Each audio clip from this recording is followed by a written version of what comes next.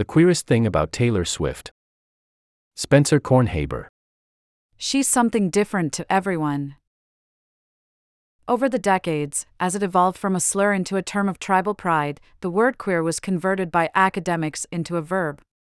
To queer a text is to look for hidden, unstraight meaning, to theorize that sexual repression shapes Holden Caulfield's bad attitude and Nick Carraway's unreliable narration. Typically, readers queer a work through their interpretation. What the author really meant is, in many cases, unknowable. The text and its effect are what matters most.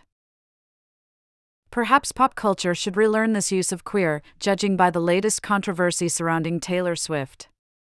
Last week, the New York Times ran an op-ed speculating that Swift isn't straight. This weekend, one of Swift's associates, speaking anonymously to CNN, blasted the essay as invasive, untrue, and inappropriate.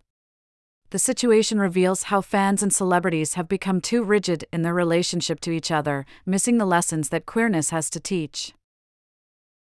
Enjoy a year of unlimited access to The Atlantic, including every story on our site and app, subscriber newsletters, and more.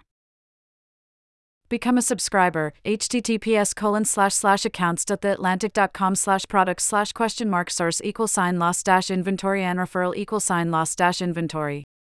Framing itself as a commentary on the social expectations that still compel gay people to stay in the closet, the Times op-ed, by the editor Anna Marks, scanned through Swift's artistic output and biography for signs of someone nursing same-sex desire.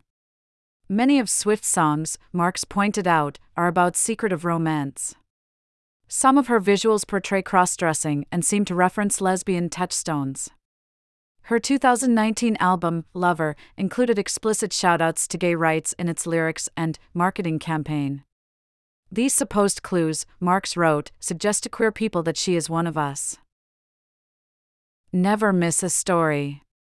Start your free trial. Uncompromising quality. Enduring impact. Your support ensures a bright future for independent journalism.